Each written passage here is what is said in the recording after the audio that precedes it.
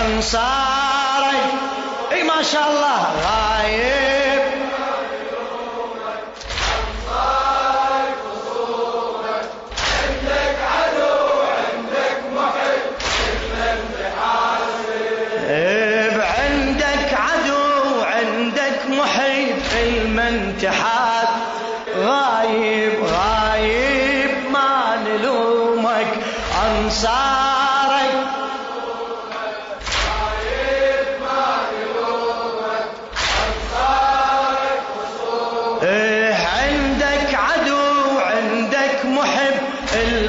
تحاسب عندك عدو عندك محب غايب أنصارك اي ما شاء الله غايب أنصارك وصولك عندك عدو عندك محب من تحاسب عندك عدو عندك محب من تحاسب غايب غايب ما نلومك أنصارك غايب ما نلومك أنصارك. يا زهراء، بسم الله الرحمن الرحيم. صلى الله عليك سيدي يا بقية الله.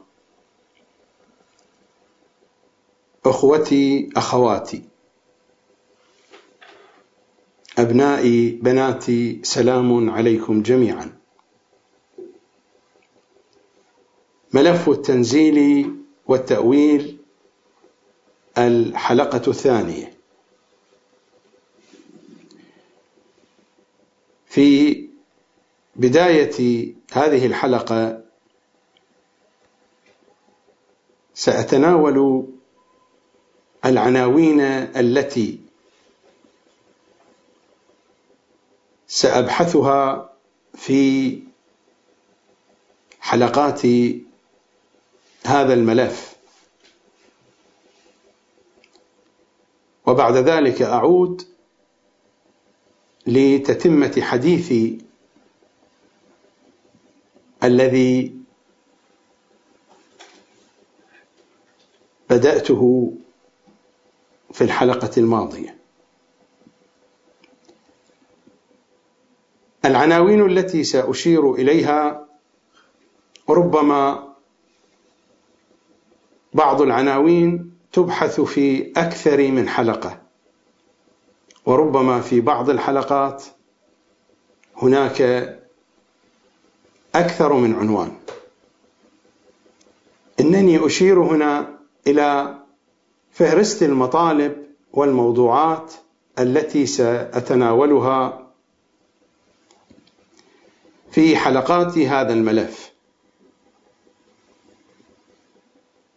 في هذا اليوم أتم الحديث الذي بدأته في الحلقة الماضية، والحديث لا زال في معنى التنزيل والتأويل.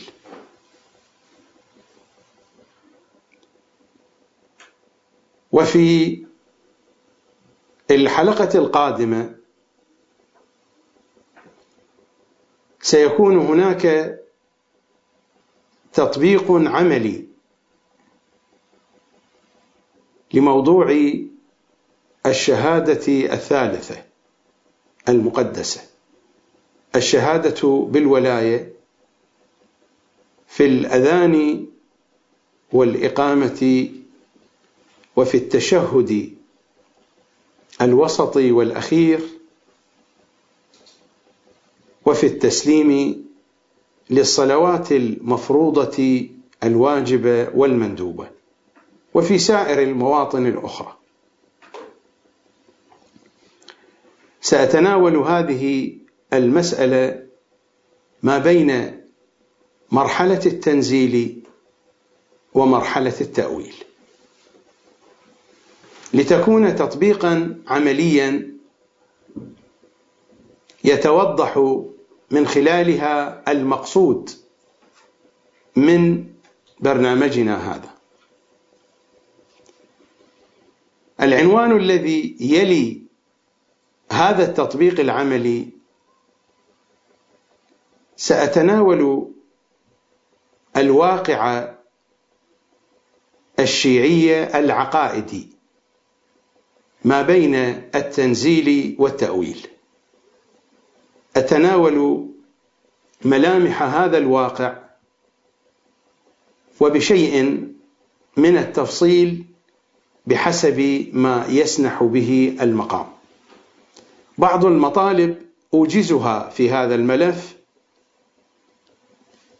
إذا كان الإيجاز كافيا، وبعض المطالب أفصل فيها القول إذا كان التفصيل حاجة ضرورية لبيان القصد. بعد أن أتناول الواقع الشيعي العقائدي ما بين التنزيل والتأويل، سأتناول عناوين مهمة جدا ترتبط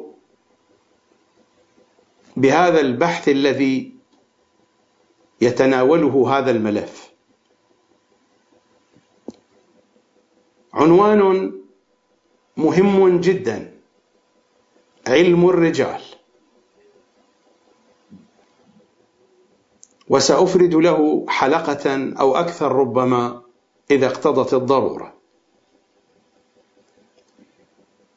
علم العرفان، وأعني بعلم الرجال الشيعي، وأعني بعلم العرفان الشيعي. حديثنا عن التنزيل والتأويل في ضوء فكر الكتاب والعترة. علم الرجال الشيعي عنوان أتناوله بالبحث والتفصيل.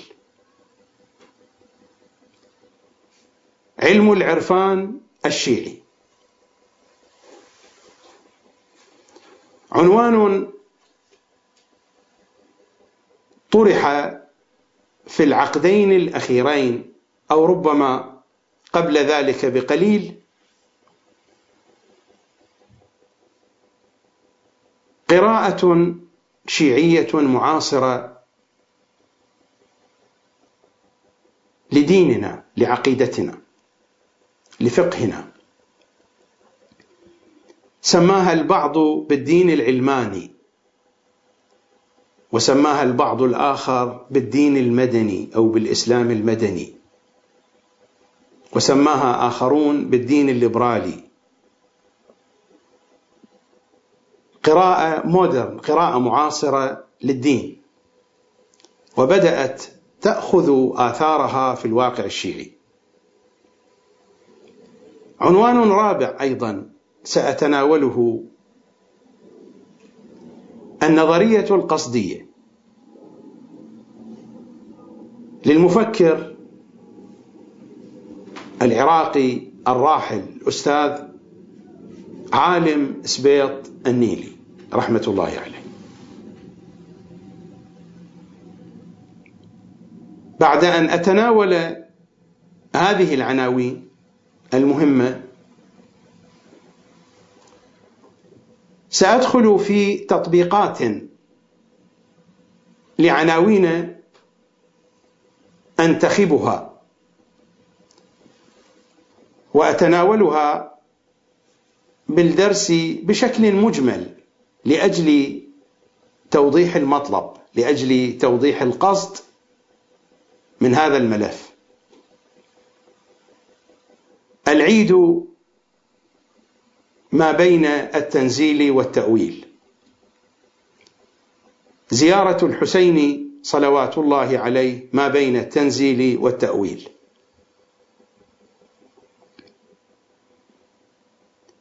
منزلة الأنبياء، عقيدتنا في منازل الأنبياء ودرجاتهم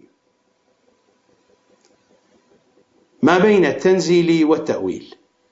الرجعة، عقيدة الرجعة، ما بين التنزيل والتأويل. أصول الدين ما بين التنزيل والتأويل. تطبيقات أتناولها وفقا لملامحها ما بين مرحلة التنزيل وما بين مرحلة التأويل. وبعد كل هذه العناوين أصل إلى العنوان الرئيس: فاطمة صلوات الله عليها ما بين التنزيل والتأويل. فاطمة ما بين الكتاب والعترة، ما بين التنزيل والتأويل. ثم أتناول هذا العنوان: فاطمة بين علماء الشيعة. والمعرفة الفاطمية كما بينت في الحلقة الماضية هي البوابة وهي الوسيلة لمعرفة إمام زماننا. لذا سينفتح عنوان هنا: ملامح معرفة الإمام المعصوم ما بين التنزيل والتأويل. وبعد هذا العنوان: ملامح معرفة الإمام المعصوم، معرفة إمام زماننا بين علماء الشيعة. وبعد ذلك تأتينا الخاتمة، خاتمة هذا البرنامج. هذه هي العناوين الرئيسة التي سأتناولها إن شاء الله تعالى في حلقات هذا الملف. بعد هذا البيان الموجز لفهرست مطالب وموضوعات وعناوين هذا الملف، أعود لأتم حديثي من حيث انتهيت في الحلقة الماضية، وهي الحلقة الأولى، وها نحن في الحلقة الثانية.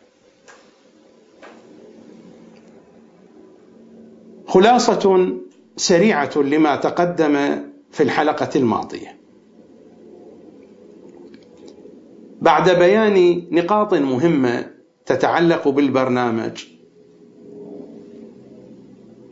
أجبت عن سؤالين. السؤال الأول: لماذا هذا الملف؟ وخلاصة الجواب وزبدته: شيعي أنا ولي إمام أنتظره وينتظرني. أريد الدخول في فنائه الشريف كي أكون من الممهدين ومن المحيين لأمره صلوات الله عليه. جواز العبور إلى هذا الفناء الشريف هو معرفته، ومعرفته بالنورانية. البوابة التي توصلني إلى هذه المعرفة هي الهوية الصادرة من الصديقة الكبرى المصدقة بالتصديق الفاطمي. فإنا نسألك إن كنا صدقناك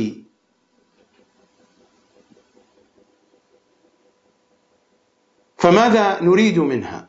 فإنا نسألك إن كنا صدقناك، نريد منها التصديق ونريد منها التطهير كما مر في زيارتها الشريفة، وسيأتي الكلام في هذه التفاصيل وفي هذه الأنحاء. هذا السؤال الأول. أما السؤال الثاني: ما معنى التنزيل والتأويل الذي يتحدث عنه هذا الملف؟ وبشكل سريع: التنزيل هو عنوان لكيفية نزول القرآن، وعنوان للقرآن نفسه، وعنوان للمضمون الذي بينه النبي من تفسير القرآن، أو للذي فهمه المسلمون أيام النبي وأقرهم النبي صلى الله عليه وآله على ذلك. والمضمون الرابع أو المعنى الرابع للتنزيل أن التنزيل هو التأويل، حيث يتماهى التنزيل والتأويل في مرتبة من المراتب. يتماهى التنزيل في التأويل، ويتماهى التأويل في التنزيل. أما التأويل فالمراد منه الحقيقة، تمام الحقيقة والأصل في الأشياء. تقريبا هذه خلاصة ما مر في الحلقة الماضية، وفي هذه الحلقة أتم من حيث انتهيت. أمر على آيات الكتاب الكريم، وأمر على طائفة من كلمات المعصومين صلوات الله وسلامه عليهم أجمعين. هذا هو قرآننا. التأويل في الكتاب الكريم. إذا ذهبنا إلى سورة آل عمران، والآية واضحة ومرت الإشارة إليها في الليلة الماضية، وهي الآية 7: وما يعلم تأويله إلا الله والراسخون في العلم. قطعا الحديث هنا عن حقيقة الكتاب الكريم، عن الحقائق التي تشير إليها المحكمات والمتشابهات من الآيات. هو الذي أنزل عليك الكتاب منه آيات محكمات هن أم الكتاب، وأخر متشابهات. المضمون الذي تشير إليه المحكمات والمتشابهات هو هذا التأويل، هي هذه الحقيقة. التأويل هو الحقيقة. وما يعلم تأويله وما يعلم حقيقته إلا الله والراسخون في العلم. أما التأويل الذي يشيع بين الناس وهو المعنى الثانوي، وليس المعنى الأصيل، وليس المعنى الرئيس، وليس المعنى الأساس، ذلك لا علاقة له بمنهج الكتاب والعترة. التأويل هو الحقائق. إذا نذهب على سبيل المثال إلى سورة النساء، تلك كانت الآية 7: وما يعلم تأويله إلا الله والراسخون في العلم. إذا نذهب إلى سورة النساء وإلى الآية 59: يا أيها الذين آمنوا أطيعوا الله وأطيعوا الرسول وأولي الأمر منكم. الآية واضحة لشيعة أهل البيت، معناها واضح. يا أيها الذين آمنوا أطيعوا الله وأطيعوا الرسول وأولي الأمر منكم، فإن تنازعتم في شيء فردوه إلى الله والرسول إن كنتم تؤمنون بالله واليوم الآخر، ذلك خير وأحسن تأويلا. أحسن تأويلا إرجاع الشيء إلى أحسن حالاته، إلى حقيقته، إلى أصله. الحديث هنا عن طاعة الله وطاعة رسوله وأولي الأمر، والرجوع إليهم ذلك خير وأحسن تأويلا. التأويل هو الحقيقة. وإذا ذهبنا إلى سورة يونس إلى الآية 39: أم يقولون افتراه قل فأتوا بسورة مثله. هذه الآية 38، وبعدها تأتي الآية 39 وهي المقصودة، إنما أقرأها ليتضح المعنى. أم يقولون افتراه قل فأتوا بسورة مثله وادعوا من استطعتم من دون الله إن كنتم صادقين بل كذبوا بأي شيء؟ بل كذبوا بما لم يحيطوا بعلمه وما يعلم تأويله إلا الله والراسخون. بل كذبوا بما لم يحيطوا بعلمه ولما يأتهم تأويله. كذبوا من دون أن يعرفوا الحقيقة، ولما يأتهم تأويله ولما تأتهم الحقيقة. التأويل هو الحقيقة، والتأويل هي الحقائق. إذا ذهبنا إلى سورة يوسف، وسورة يوسف من أكثر سور القرآن استعملت فيها هذه المادة وهذه الكلمة وهذا المصطلح.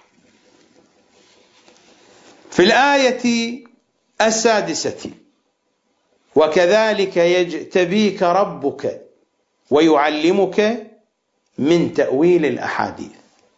تأويل الأحاديث هنا يعقوب يقول لولده يوسف، يعقوب يقول ليوسف على نبينا وآله وعليهما أفضل الصلاة والسلام: وكذلك يجتبيك ربك ويعلمك من تأويل الأحاديث. تأويل الأحاديث هي حقائق الأحلام، إرجاع الأحلام والمنامات الصادقة إلى أصلها. ليس القضية هكذا في بيان معان ثانوية.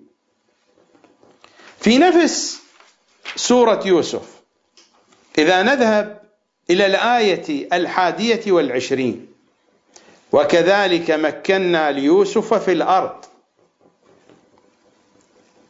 ولنعلمه من تأويل الأحاديث. التمكين في الأرض جزء منه بالنسبة ليوسف هو تأويل الأحاديث، وهو إرجاع المنامات الصادقة إلى معانيها الحقيقية، بيان حقائقها. وفي نفس سورة يوسف الآية 36 والآية 37: نبئنا بتأويله إنا نراك من المحسنين. ودخل معه السجن فتيان. نبئنا بتأويله، بحقيقته. في الآية التي بعدها قال لا يأتيكما طعام ترزقانه إلا نبأتكما بتأويله، بحقيقته، قبل أن يأتيكما. إذا ذهبنا إلى موطن آخر من سورة يوسف في الآية 44 وفي الآية 45: قالوا أضغاث أحلام. هؤلاء من الذين كانوا يؤولون الرؤيا عند الفراعنة. قالوا أضغاث أحلام وما نحن بتأويل الأحلام بعالمين. بتأويل يعني بإرجاعها إلى حقائقها. وقال الذي نجا منهما وادكر بعد أمة أنا أنبئكم بتأويله فأرسلون. أنا أنبئكم بحقيقته، لأنه يشير إلى تأويل يوسف لمنامه حينما كان في السجن، وهو السقاء الذي كان يسقي الملك، ساقي الملك.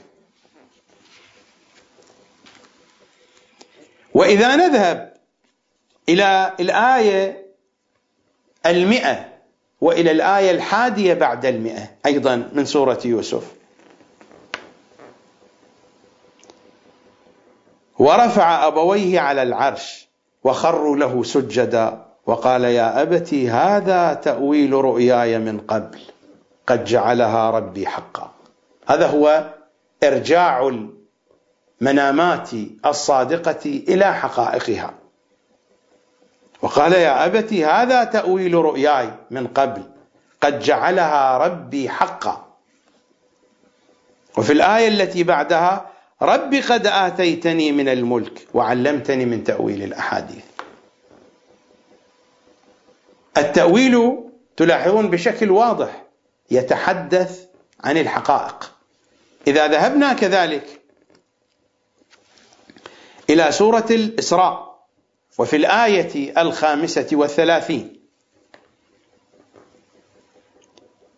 وأوفوا الكيل إذا كلتم وزنوا بالقسطاس المستقيم.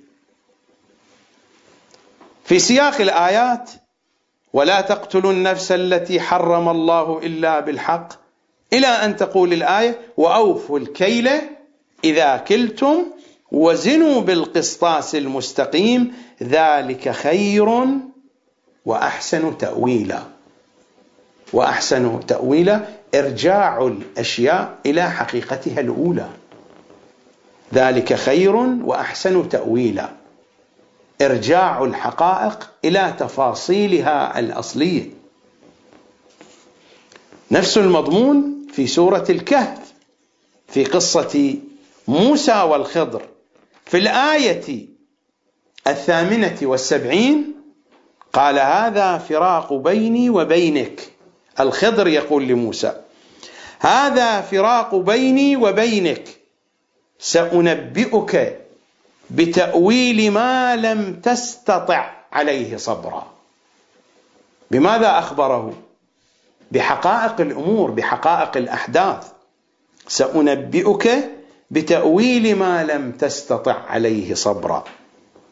أما السفينة وأما الغلام وأما الجدار، التفاصيل التي جاءت مذكورة في قصة موسى والخضر،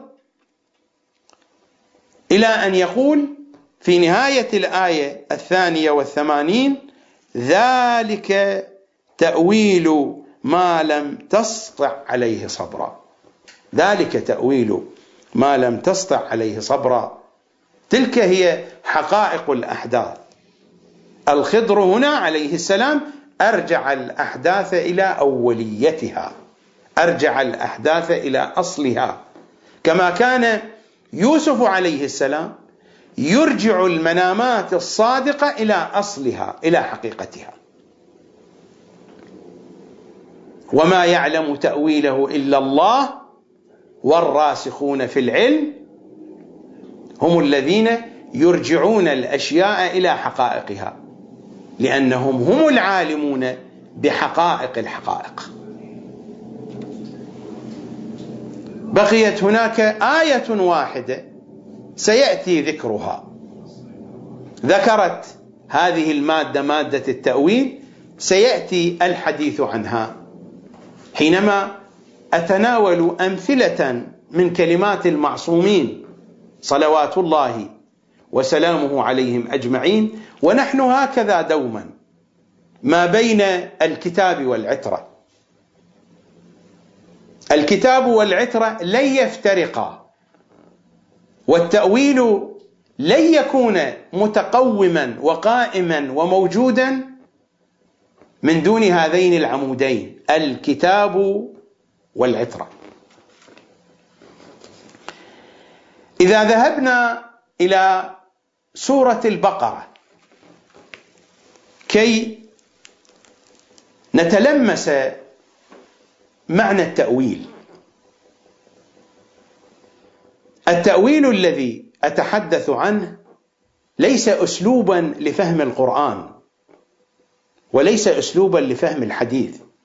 كما بينت في الحلقة الماضية أن التنزيل هي مرحلة الدين الأولى في زمن تبليغه الأول في زمان النبي، وانتهت هذه المرحلة ببيعة الغدير. كان هناك جملة من الصحابة أمثال سلمان وأبي ذر ممن دخلوا في مرحلة التأويل أيام النبي، لكن الأمة بشكل عام دخلت في مرحلة التأويل حين بايعت بيعة الغدير.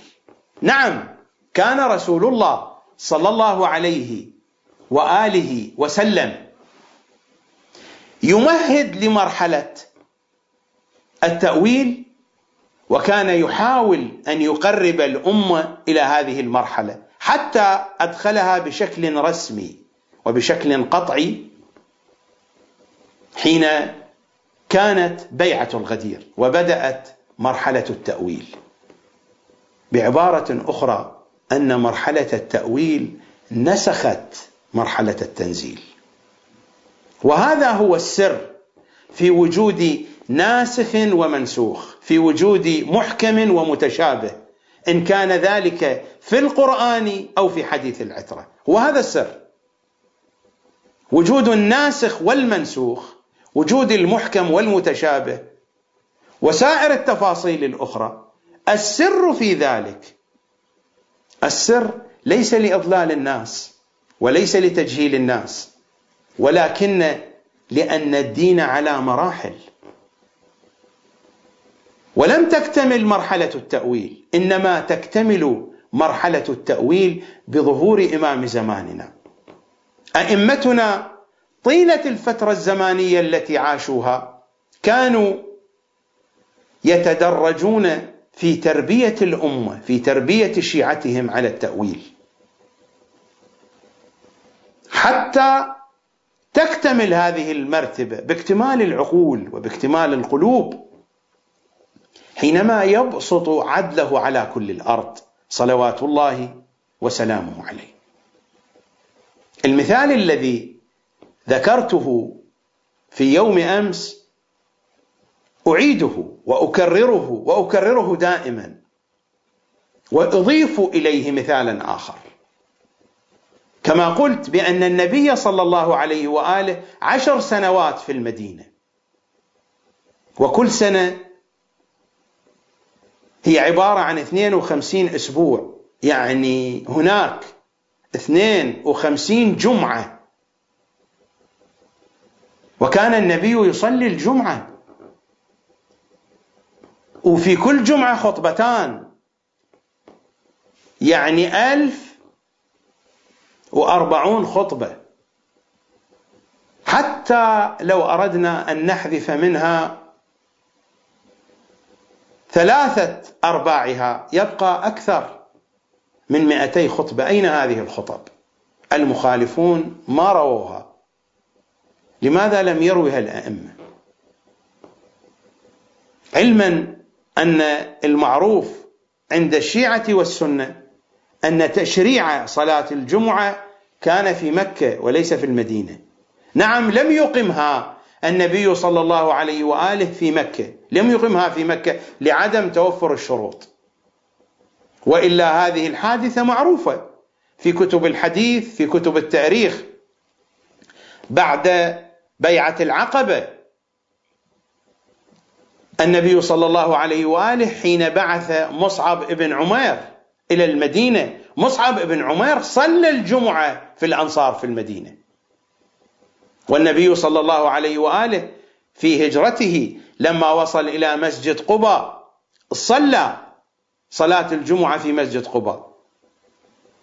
قد يختلف المؤرخون أصحاب الحديث أصحاب السير، ولكن أكيدا أن أول صلاة صلاها النبي في المدينة هي صلاة الجمعة، يعني عندنا 1020 خطبة. كم عدد الخطب التي ربما خطبها النبي صلى الله عليه وآله في المدينة، وكم عدد الخطب التي لم يخطبها بسبب سفره أو لخروجه في حرب؟ سيكون عدد الخطب التي لم تخطب قليل، يعني هناك عدد هائل، مئات من الخطب ما رويت لنا. لماذا؟ لأنها تتناسب مع عصر التنزيل. وشيء آخر، النبي صلى الله عليه وآله الكتاب الكريم واضح. الآن إذا نذهب إلى سورة الجمعة على سبيل المثال، ماذا نقرأ في سورة الجمعة؟ هو الذي بعث في الأميين رسولا منهم يتلو عليهم آياته ويزكيهم ويعلمهم الكتاب والحكمة. يعني أن النبي صلى الله عليه وآله علمهم الكتاب، علمهم الحكمة. ولكن أين أحاديث النبي في تفسير القرآن؟ دعني من المخالفين. حتى المخالفون الأحاديث الموجودة عندهم أحاديث قليلة.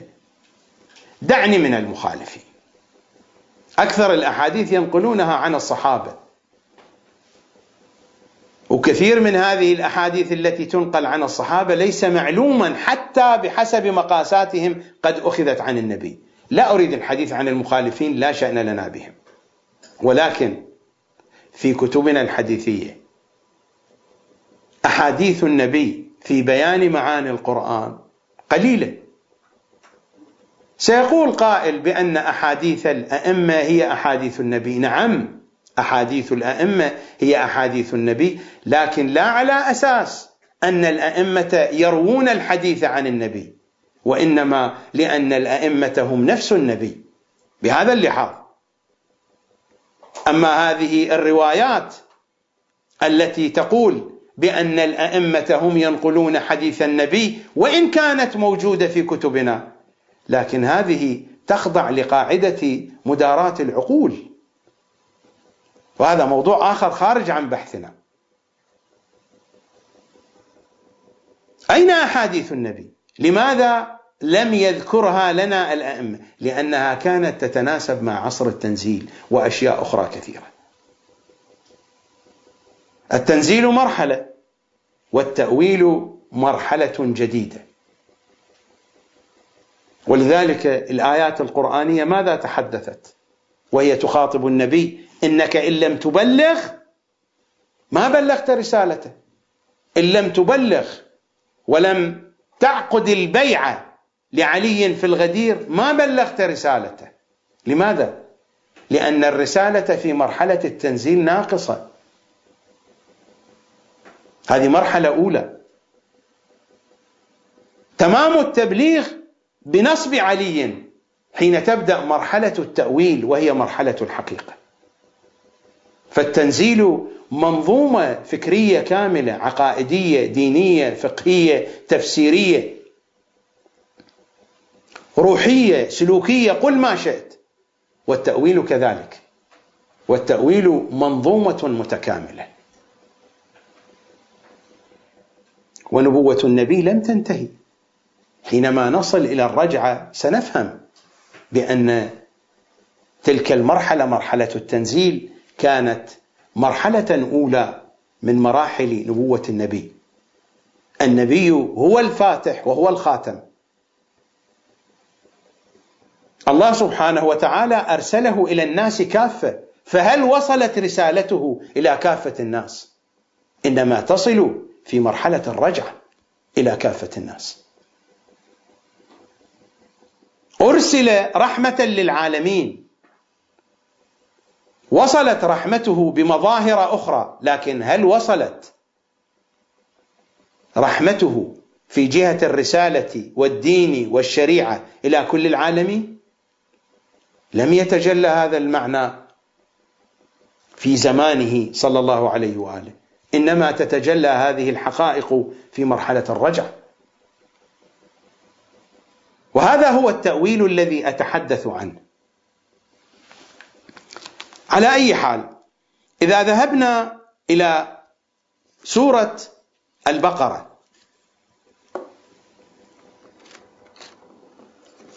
وإلى الآية 53 بعد 200. أنا هنا فقط بصدد نماذج من الآيات، نماذج من الروايات، وفي يوم غد سنأخذ تطبيقا على موضوع الشهادة الثالثة. الآية 53 بعد 200: تلك الرسل فضلنا بعضهم على بعض، منهم من كلم الله ورفع بعضهم درجات، وآتينا عيسى ابن مريم البينات، وأيدناه بروح القدس، ولو شاء الله ما اقتتل الذين من بعدهم. الكلام هنا القسم الأول: تلك الرسل فضلنا بعضهم على بعض، منهم من كلم الله ورفع بعضهم درجات، وآتينا عيسى ابن مريم البينات، وأيدناه بروح القدس. هذا واضح الكلام. ولو شاء الله ما اقتتل الذين من بعدهم، من بعد ما جاءتهم البينات، ولكن اختلفوا، فمنهم من آمن ومنهم من كفر. من بعد الأنبياء هناك من آمنوا وهناك من كفروا. ولو شاء الله ما اقتتلوا ولكن الله يفعل ما يريد. لنذهب إلى تفسير البرهان لسيدنا هاشم البحراني، وهذا هو الجزء الأول.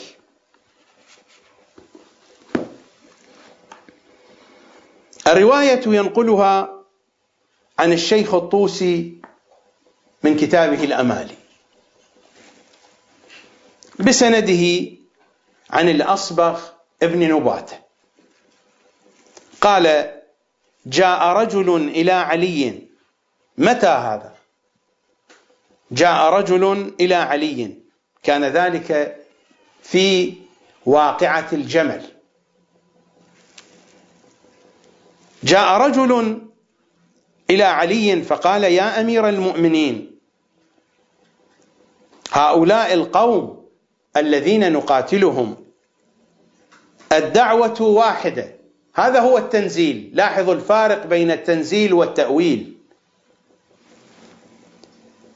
هؤلاء القوم الذين نقاتلهم الدعوة واحدة، العناوين العامة واحدة، والرسول واحد، والصلاة واحدة، والحج واحد، فبما نسميهم؟ فقال: بما سماهم الله تعالى في كتابه. يقول له بأننا نحمل نفس العناوين، وهي عناوين مرحلة التنزيل. انتبهوا إلى الكلام، كلام دقيق جدا. جاء رجل إلى علي عليه السلام فقال: يا أمير المؤمنين، هؤلاء القوم الذين نقاتلهم الدعوة واحدة، والرسول واحد، والصلاة واحدة، والحج واحد، فبما نسميهم؟ هذا يمكن أن تجده حتى في الواقع الشيعي الآن. فقال: بما سماهم الله تعالى في كتابه. فقال: ما كل ما في كتاب الله أعلمه. قال: أما سمعت الله تعالى يقول في كتابه: تلك الرسل فضلنا بعضهم على بعض، منهم من كلم الله ورفع بعضهم درجات، وآتينا عيسى ابن مريم البينات، وأيدناه بروح القدس، ولو شاء الله ما اقتتل الذين من بعدهم من بعد ما جاءتهم البينات، ولكن اختلفوا، فمنهم من آمن ومنهم من كفر. فلما وقع الاختلاف كنا نحن أولى بالله عز وجل. وقع الاختلاف في مرحلة التأويل. أولئك تمسكوا بالتنزيل وحرفوا التنزيل أيضا، وقع الاختلاف هنا ستقاتلهم يا علي على التأويل كما قاتلت على التنزيل. فلما وقع الاختلاف كنا نحن أولى بالله، أولى بفهم الرسالة وفق التأويل، لا بفهم الرسالة وفق التنزيل كما يفهمه الطرف الآخر مع تحريفه.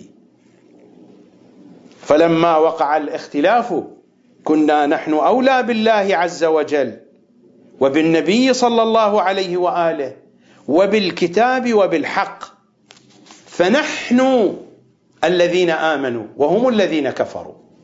الآية هي أشارت إلى ذلك، فمنهم من آمن ومنهم من كفر. ولو شاء الله ما اقتتل الذين من بعدهم، من بعد الأنبياء، من بعد ما جاءتهم البينات. البينات اتضحت في بيعة الغدير بشكل واضح، ولكن اختلفوا، فمنهم من آمن ومنهم من كفر. أمير المؤمنين يقول فنحن الذين آمنوا وهم الذين كفروا. ذلك في الروايات أن عائشة أخذت قبضة من تراب ورمتها على جيش أمير المؤمنين، أرادت أن تفعل كفعل النبي في بدر حين تخاطبه الآية وما رميت إذ رميت ولكن الله رمى. ماذا قال لها أمير المؤمنين؟ وما رميت إذ رميت ولكن الشيطان رمى. وهم الذين كفروا وشاء الله قتالهم بمشيئته وإرادته. هذا الحديث رواه الشيخ المفيد في الأمالي أيضا، ورواه الشيخ الطوسي في أماليه أيضا في مجالسه، ورواه الشيخ العياشي في تفسيره، ومصادر كثيرة أخرى لهذا الحديث.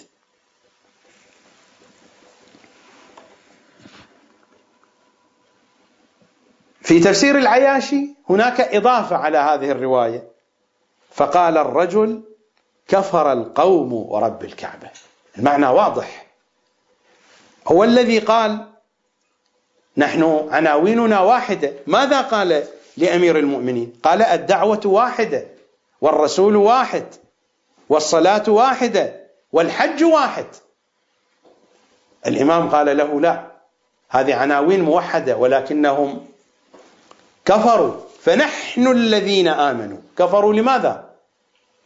لأنهم كفروا بمرحلة التأويل ويقاتلهم على التأويل. نحن الذين آمنوا وهم الذين كفروا. فقال الرجل كفر القوم ورب الكعبة، ثم حمل فقاتل حتى قتل رحمه الله. الكلام واضح والمطالب صريحة جدا، والروايات من هذا النوع كثيرة وفيرة. عبر ما شئت، مستفيضة، متواترة، قل ما شئت، هذه المصطلحات ليست مهمة، لكن حديث أهل البيت من أوله إلى آخره يشير إلى هذه الحقيقة.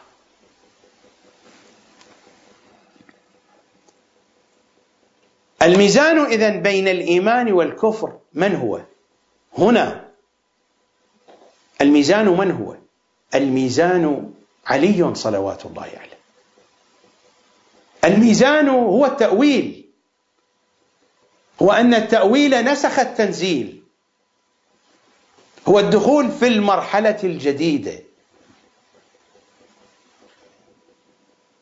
كما كان النبي أولى من المؤمنين بأنفسهم، فإن عليا بنص بيعة الغدير أولى من المؤمنين بأنفسهم.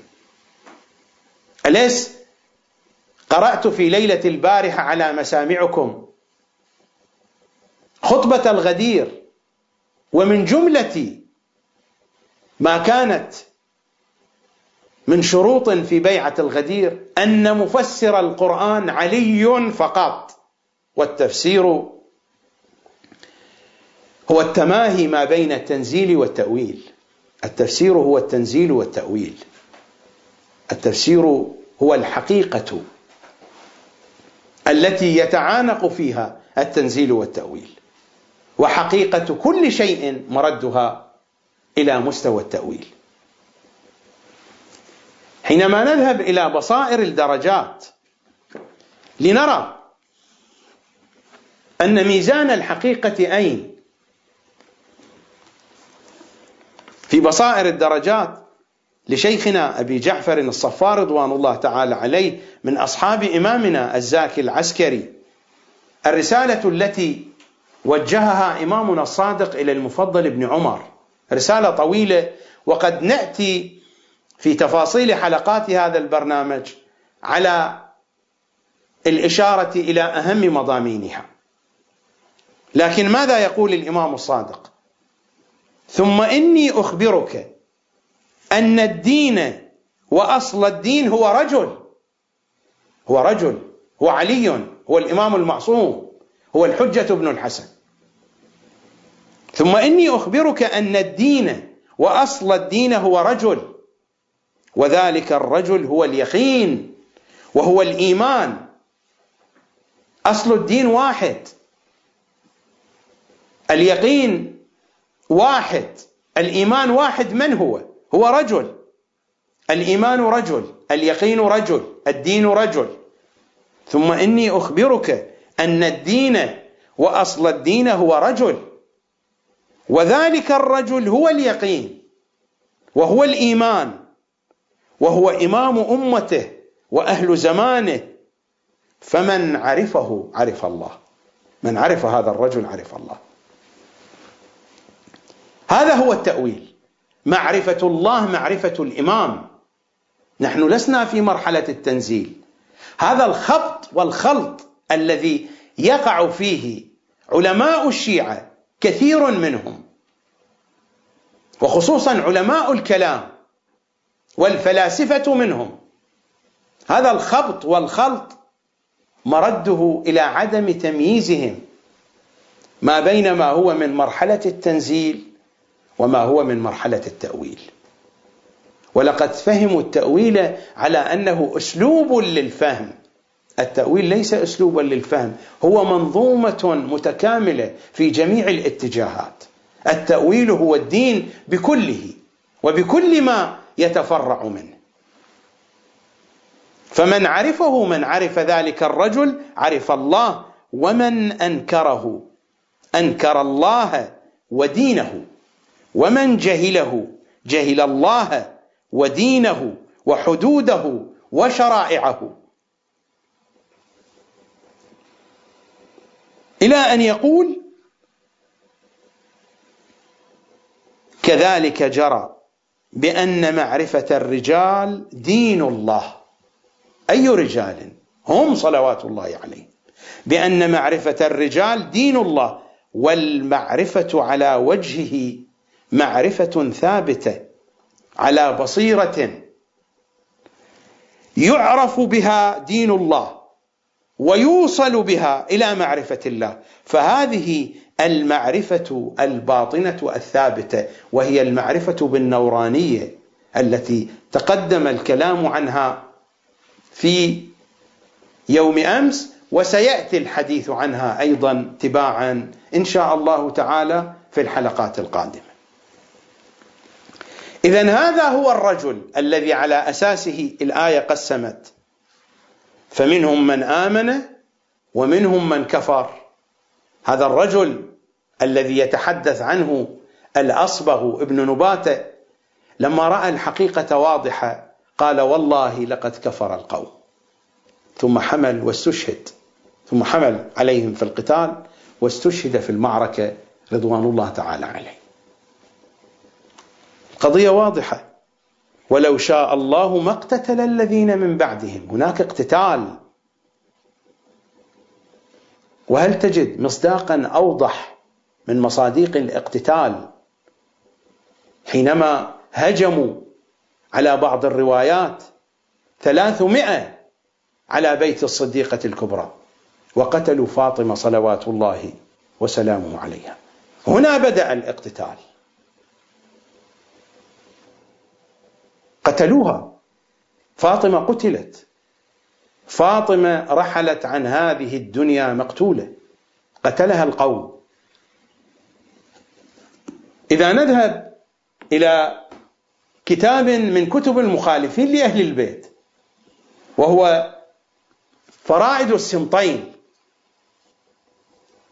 كتاب فرائد السمطين من كتب المخالفين لأهل البيت، وهذا هو الجزء الثاني للمحدث إبراهيم الجويني الخراساني من محدثيهم في 107.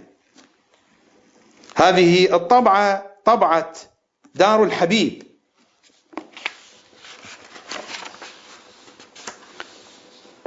طبعة دار الحبيب سنة 1428 للهجرة.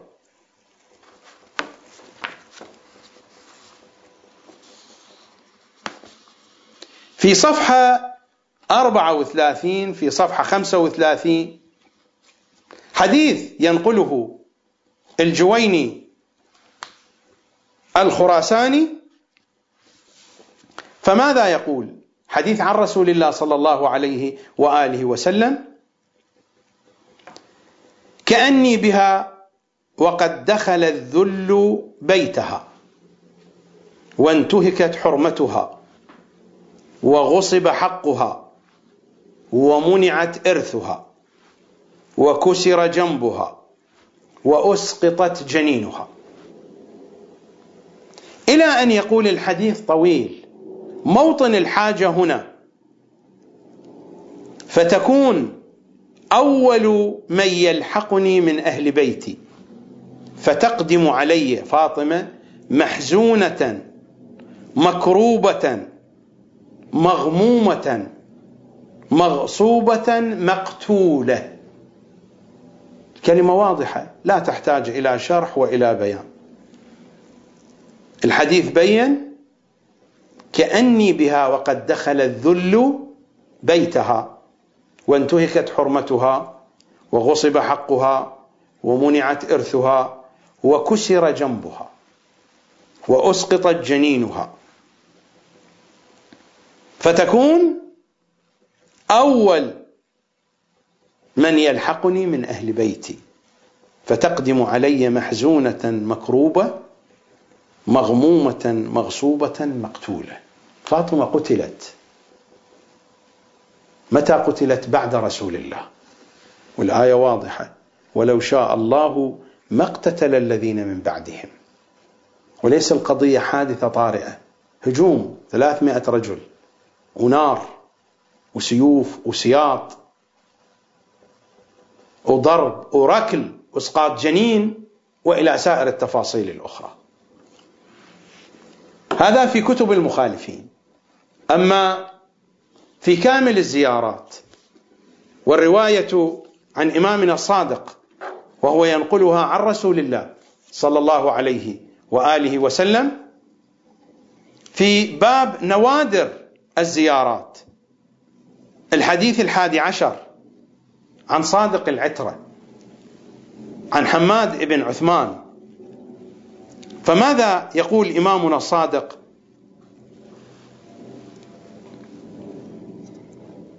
وتضرب وهي حامل.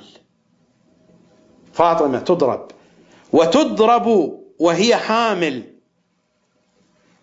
ويدخل عليها وعلى حريمها ومنزلها بغير إذن، ثم يمسها هوان وذل، ثم يمسها هوان وذل، ثم لا تجد مانعا، وتطرح ما في بطنها من الضرب وتموت من ذلك الضرب. فاطمة ماتت من الضرب. هذا كلام الإمام الصادق في أوثق مصادرنا الشيعية، وذلك كلام المخالفين. وتضرب وهي حامل، ويدخل عليها وعلى حريمها ومنزلها بغير إذن، كسروا الباب وأحرقوا البيت، ثم يمسها هوان وذل، ثم لا تجد مانعا. المسلمون تبرأوا منها، تركوها. وتطرح ما في بطنها من الضرب. كم هو هذا الضرب؟ حتى طرحت ما في بطنها، وتموت من ذلك الضرب. ماتت فاطمة من الضرب، قتلوها، قتلوا فاطمة.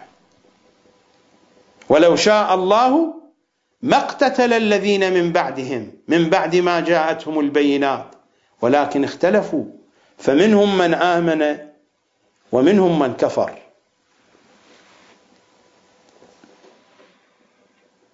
الميزان هنا علي، ولولاك يا علي لم يعرف المؤمنون بعدي. الميزان علي، الميزان عندنا هو الحجة بن الحسن صلوات الله وسلامه عليه. إذا نذهب إلى سورة الأعراف،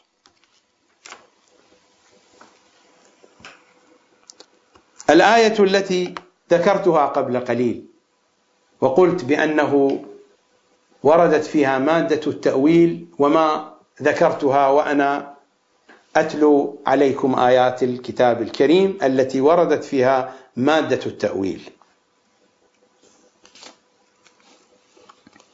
الآية 53: هل ينظرون إلا تأويله يوم يأتي تأويله يقول الذين نسوه من قبل قد جاءت رسل ربنا بالحق فهل لنا من شفعاء فيشفعوا لنا أو نرد فنعمل غير الذي كنا نعمل. الآية 53: هل ينظرون إلا تأويله. ينظرون، التأويل هنا حقيقة الأمر. إذا نذهب إلى تفسير البرهان لسيدنا هاشم البحراني رضوان الله تعالى عليه، وهو ينقل عن تفسير علي بن إبراهيم القمي تفسير الإمام الصادق صلوات الله عليه: هل ينظرون إلا تأويله يوم يأتي تأويله، فهو من الآيات التي تأويلها بعد تنزيلها. قال ذلك في قيام القائم يوم يأتي تأويله. إذا نذهب إلى الآيات التي تسبقها، الآية 51: الذين اتخذوا دينهم لهوا ولعبا وغرتهم الحياة الدنيا. الذين اتخذوا دينهم، الدين هو الإمام المعصوم، ومر علينا قبل قليل في رواية بصائر الدرجات: الدين رجل، الإيمان رجل، اليقين رجل. الذين اتخذوا دينهم لهوا ولعبا وغرتهم الحياة الدنيا. وقد ورد في بعض الروايات في أفق من آفاق آيات الكتاب الكريم، من آفاق هذه الآية: الذين اتخذوا دينهم اتخذوا عيدهم. الروايات تحدثنا عن قصة العيد. ما قصة العيد في الروايات؟ قصة العيد في الروايات أن قابيل حين قتل هابيل وانتقلت الوصية إلى هبة الله ابن آدم عليه السلام، هابيل أولاده وذراريه، وهو قابيل أولاده وذراريه، وهو طرف الشر في المعادلة الأرضية، منع الطرف الثاني، منع أنصار هابيل وأولاد هبة الله وأولاد شيث ابن آدم، هؤلاء منعوهم من أن يبينوا المشكلة التي وقعت بين هابيل وبين قابيل، وهي مشكلة الوصية، ليس كما يقولون قضية عن النساء. الله سبحانه وتعالى أمر آدم أن يجعل هابيل هو الوصية له، ولكن قابيل حسده ثم تباهل، والقصة مذكورة في الروايات، فقتله. فكانت الجريمة حول الوصية، تحوم حول الوصية، وهذا هو الذي جرى في أمة النبي صلى الله عليه وآله. الجريمة تدور حول الوصية، فمنعوا أنصار هابيل، منعوا الخط الهابيلي من أن ينشروا هذه الحقيقة، منعوهم وهددوهم بالقتل لما تكاثروا. أنصار الخط الهابيلي اتفقوا فيما بينهم أن يعينوا يوما من أيام السنة يجتمعون في ذلك اليوم يتذاكرون فيه ما جرى من ظلامة، ويتحدثون عن علائم الرجل القادم من نسل آدم عليه السلام، وهو نوح الذي سيأتي إلى الأرض بالفرج وسيطهر الأرض من نسل قابيل من الذين كانوا يعيشون في ذلك العصر. هنا بدأ تأسيس العيد على الأرض. العيد هو انتظار الأمل، العيد هو العودة إلى خط أولياء الله. هذا في وجه من وجوه الآية، وإلا الدين هنا هو الإمام. الذين اتخذوا دينهم لهوا ولعبا وغرتهم الحياة الدنيا فاليوم ننساهم كما نسوا لقاء يومهم هذا. رواية عن الإمام الرضا عن عبد العزيز بن مسلم قال: سألت الرضا صلوات الله وسلامه عليه عن معنى الآية: نسوا الله فنسيهم، فاليوم ننساهم كما نسوا لقاء يومهم هذا. الإمام يورد الآية: فاليوم ننساهم كما نسوا لقاء يومهم هذا. ماذا قال؟ قال إمامنا الرضا: أي نتركهم كما تركوا الاستعداد للقاء يومهم هذا. ننساهم كما نسوا لقاء يومهم هذا، أي نتركهم كما تركوا الاستعداد للقاء يومهم هذا.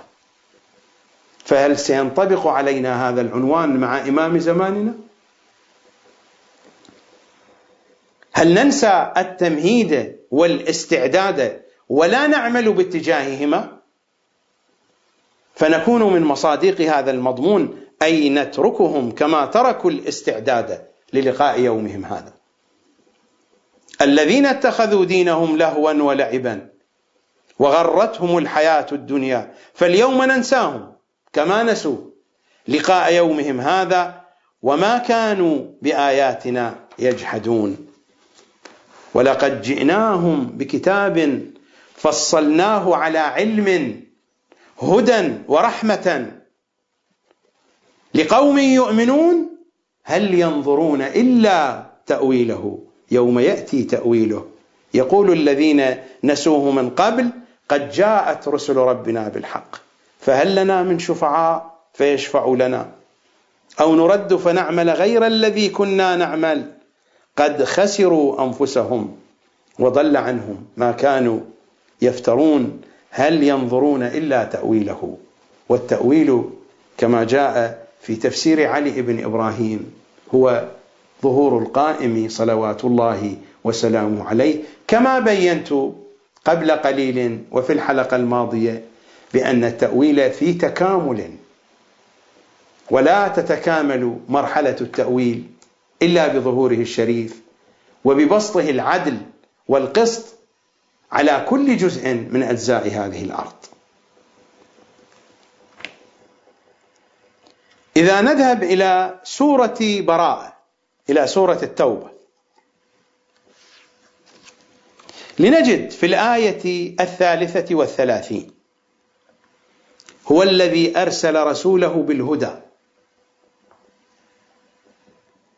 ودين الحق ليظهره على الدين كله ولو كره المشركون. هذه الآية 33 في سورة التوبة.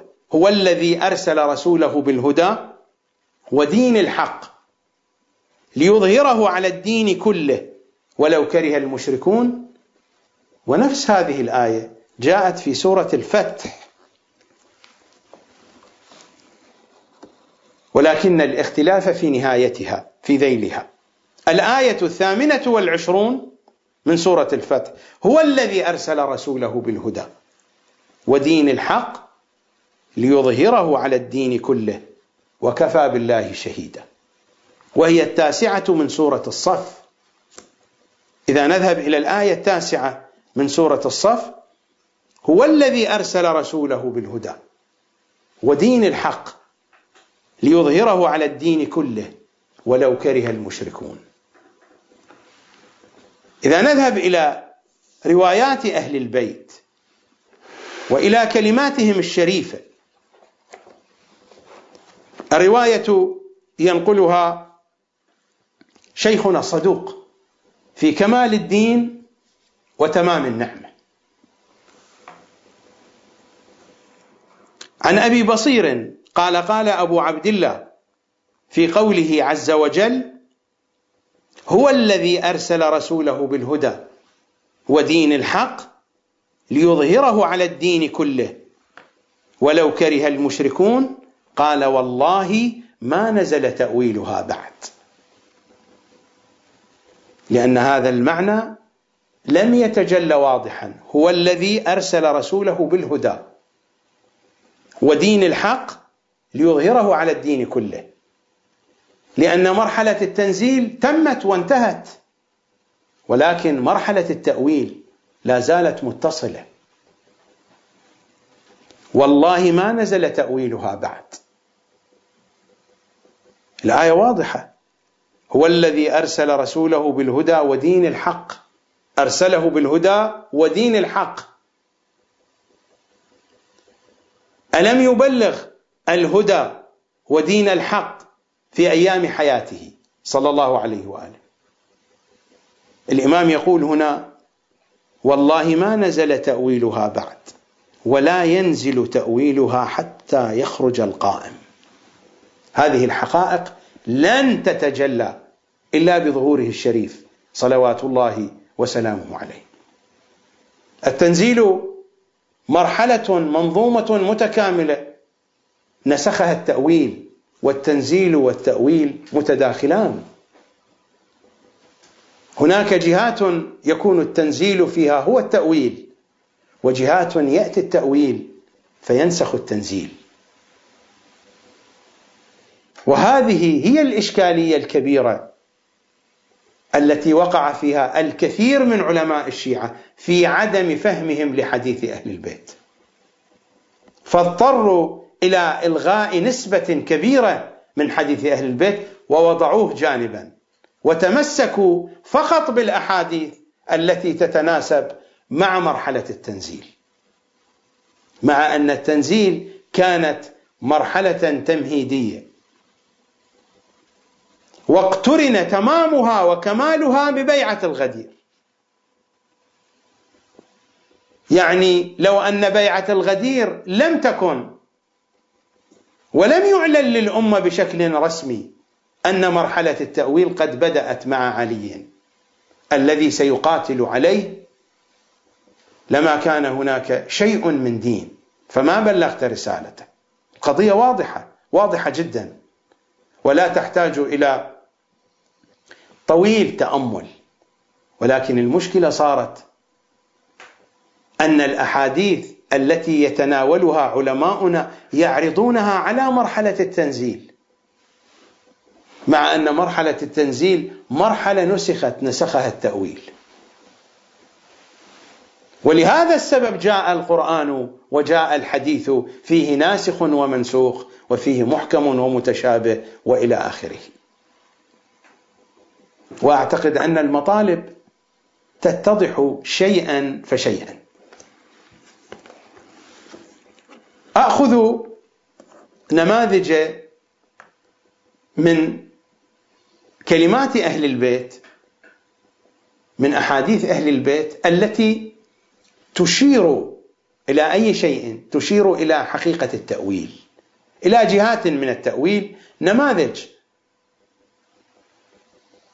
ميسرة مبسطة، وإلا فحديث أهل البيت كله يدور مدار التأويل، مدار مرحلة التأويل. هذا كتاب معاني الأخبار لشيخنا الصدوق، ويمكن أن أقول بأن أكثر رواياته وأكثر أحاديثه هي تدور حول مصاديق واضحة وشاخصة من مرحلة التأويل، لكنني أورد هذه الرواية على سبيل المثال. الرواية عن إمامنا الرضا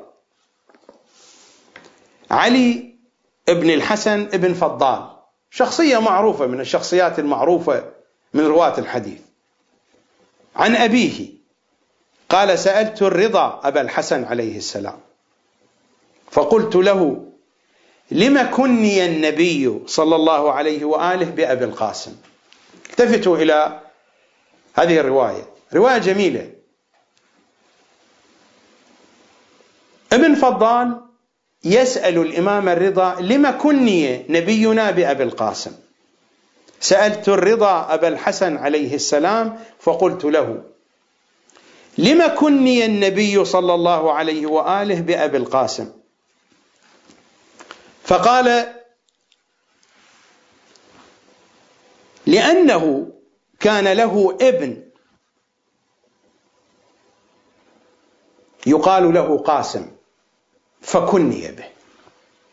كان له ابن يقال له قاسم فكني به. قال: فقلت له: يا ابن رسول الله، فهل تراني أهلا للزيادة؟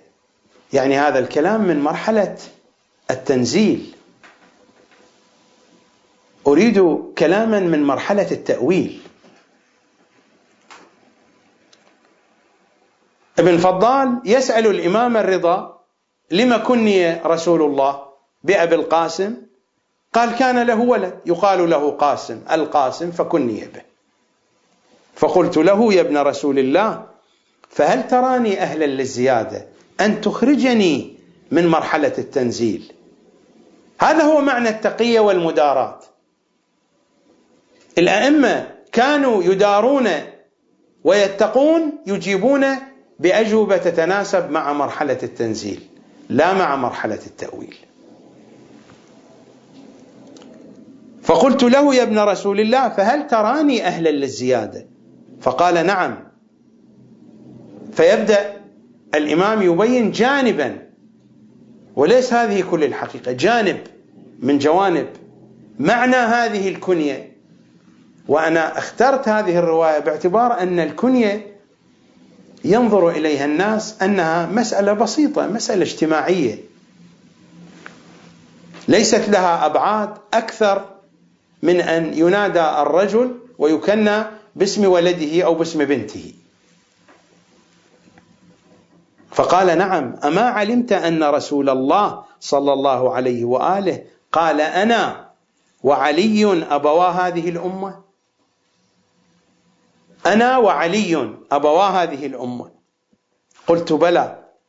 قال: أما علمت أن رسول الله صلى الله عليه وآله أب لجميع أمته، وعلي عليه السلام فيهم بمنزلته؟ قلت: بلى. قال: أما علمت أن عليا قاسم الجنة والنار؟ قلت: بلى. قال: فقيل له أبو القاسم، قيل للنبي أبو القاسم لأنه أبو قاسم الجنة والنار، لأنه أبو علي. فقلت له: وما معنى ذلك؟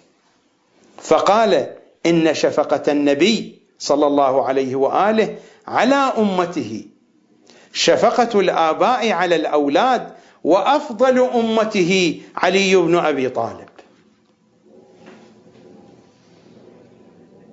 أنا وعلي أبوا هذه الأمة، هذه جهة.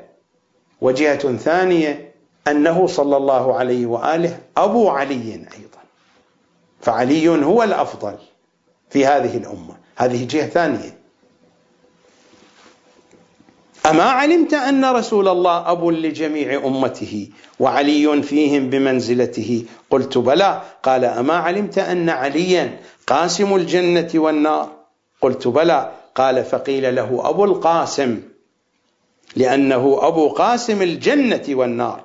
فقلت له وما معنى ذلك؟ فقال إن شفقة النبي صلى الله عليه وآله على أمته شفقة الآباء على الأولاد، وأفضل أمته علي بن أبي طالب، إلى آخر الرواية. فقيل له أبو القاسم لأنه أب لقاسم الجنة والنار، لأن عليا هو خير البشر، ومن أبى فقد كفر، هو خير الأمة لا يقاس به أحد. وهنا كانت شفقة النبي عليه هي الشفقة الأولى، بل علي هو نفس محمد صلى الله عليه وآله، ولكنها حيثيات، ولولا الحيثيات لبطلت الحكمة، وتلك من خصائص مرحلة التأويل. هذه رواية وحديث من أحاديث إمامنا الرضا صلوات الله وسلامه عليه. حديث آخر، وهذا هو كتاب صحيفة الأبرار للميرزا محمد تقي التبريزي رضوان الله تعالى عليه. هذا هو الجزء الأول من كتاب صحيفة الأبرار. الرواية عن صادق العترة صلوات الله وسلامه عليه في الصفحة 3 بعد 400، ينقلها عن كتاب الشيخ عيسى المصري بسنده، محاورة فيما بين الإمام الصادق صلوات الله عليه وأبي حنيفة. أخذ منها موطن الحاجة لأن المحاورة طويلة. قال جعلت فداك، أبو حنيفة يسأل الإمام الصادق، قال جعلت فداك أخبرني بأي شيء. طبعا جاء أبو حنيفة مع أصحابه، والمحاورة حدثت في الكوفة حين كان الإمام الصادق في الكوفة، في مقطع زماني من حياته صلوات الله عليه كان في الكوفة. في ذلك المقطع جاءه أبو حنيفة مع أصحابه، قال جعلت فداك أخبرني بأي شيء فضلتم على الناس ولا تكثر علينا فننسى. بأي شيء فضلتم على الناس، وهذا من سوء الأدب أيضا، وهو يخاطب الإمام، ولا تكثر علينا فننسى. على أي حال ليس الحديث الآن عن محاكمة أبي حنيفة. جعلت فداك أخبرني بأي شيء فضلتم على الناس. فقال له أبو عبد الله عليه السلام لأن جميع الأمة تتمنى أنها منا ولا نتمنى أن نكون منهم. جواب واضح وصريح، لأن جميع الأمة تتمنى أنها منا ولا نتمنى أن نكون منهم. فقال أبو حنيفة كلام مفهوم موجز. فقال أبو عبد الله عليه السلام هات ما عندك أيضا، ما عندك من الأسئلة. قال أبو حنيفة جعلت فداك أخبرني عن قول رسول الله لتأمرن بالمعروف ولتنهن عن المنكر، أو ليسلطن الله عليكم شراركم ثم يدعو خياركم فلا يستجاب لهم. فقال له يا أبا حنيفة ما الأمر بالمعروف والنهي عن المنكر عندك؟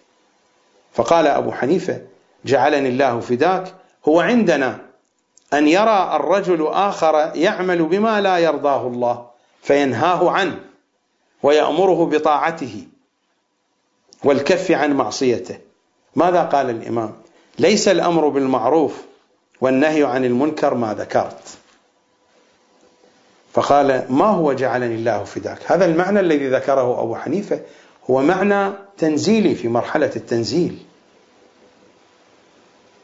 وهو في ذيل معنى الأمر بالمعروف والنهي عن المنكر. قال ليس الأمر بالمعروف والنهي عن المنكر ما ذكرت، فقال ما هو جعلني الله فداك؟ قال المعروف يا أبا حنيفة المعروف في أهل السماء، المعروف في أهل الأرض ذاك أمير المؤمنين علي بن أبي طالب. فسكت أبو حنيفة فقال له يا أبا حنيفة السكوت رضا أم سكوت إنكار؟ فقال أبو حنيفة ومن يقدر أن ينكر هذا القول جعلني الله فداك؟ فقال له هات أخرى. فقال أخبرني عن قول الله تعالى ثم لتسألن يومئذ عن النعيم. ما النعيم الذي يسأل عنه؟ قال ما هو عندك يا أبا حنيفة؟ قال الأمن في السرب، سرب يعني الطريق، طريق السفر، الأمن في السرب وصحة البدن والقوت الحاضر. فقال يا أبا حنيفة لئن سألك الله عن كل أكلة أكلتها وشربة شربتها ليطولن عليك ذلك. قال فما هو جعلني الله فداك؟ قال نحن النعيم، فبنا أنقذ الله الناس من الضلالة وبصرهم من العمى. فقال أبو حنيفة حكمة محكمة وقول مقبول إلى آخر ما جاء في هذه المحاورة. بيانات ما بين أبي حنيفة وما بين إمامنا الصادق، ما هو من مرحلة التنزيل وما هو من مرحلة التأويل، ومثل هذا كثير. إذا أردنا أن نتصفح الروايات ما جئت به من الأحاديث وما جئت به من الآيات إنما هو نماذج تعكس الفارق بين ما هو تنزيلي وبين ما هو تأويلي.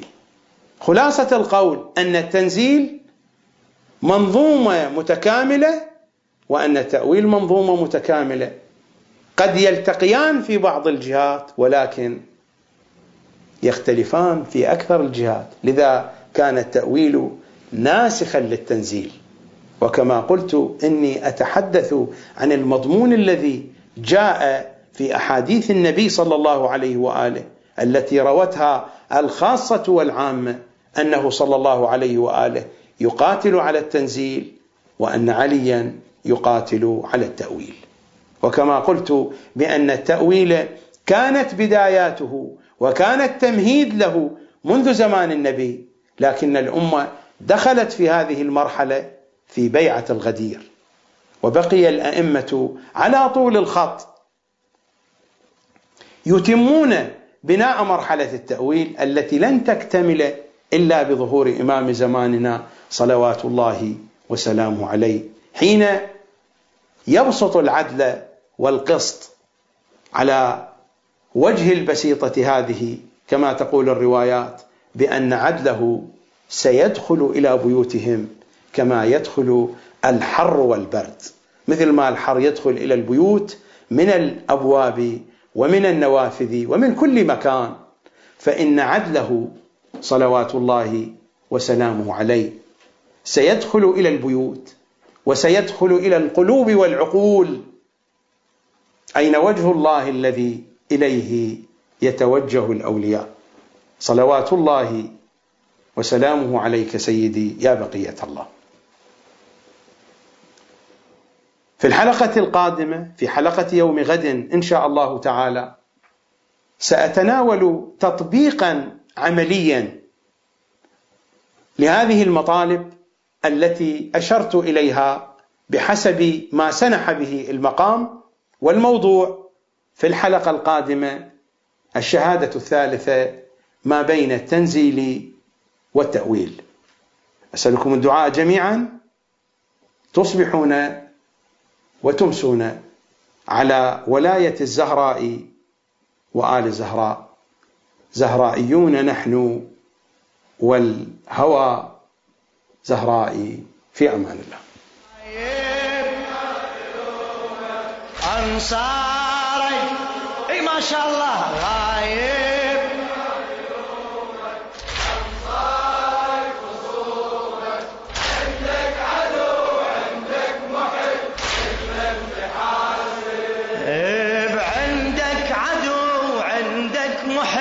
المن تحات غايب غايب ما نلومك أنصارك غايب ما نلومك أنصارك عندك عدو عندك محب المن تحاسب عندك عدو عندك محب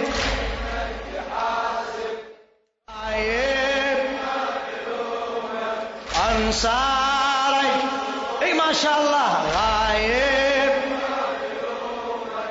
أنصارك خصومك عندك عدو عندك محب المن تحاسب عندك عدو عندك محب المن تحاسب غايب غايب ما نلومك أنصارك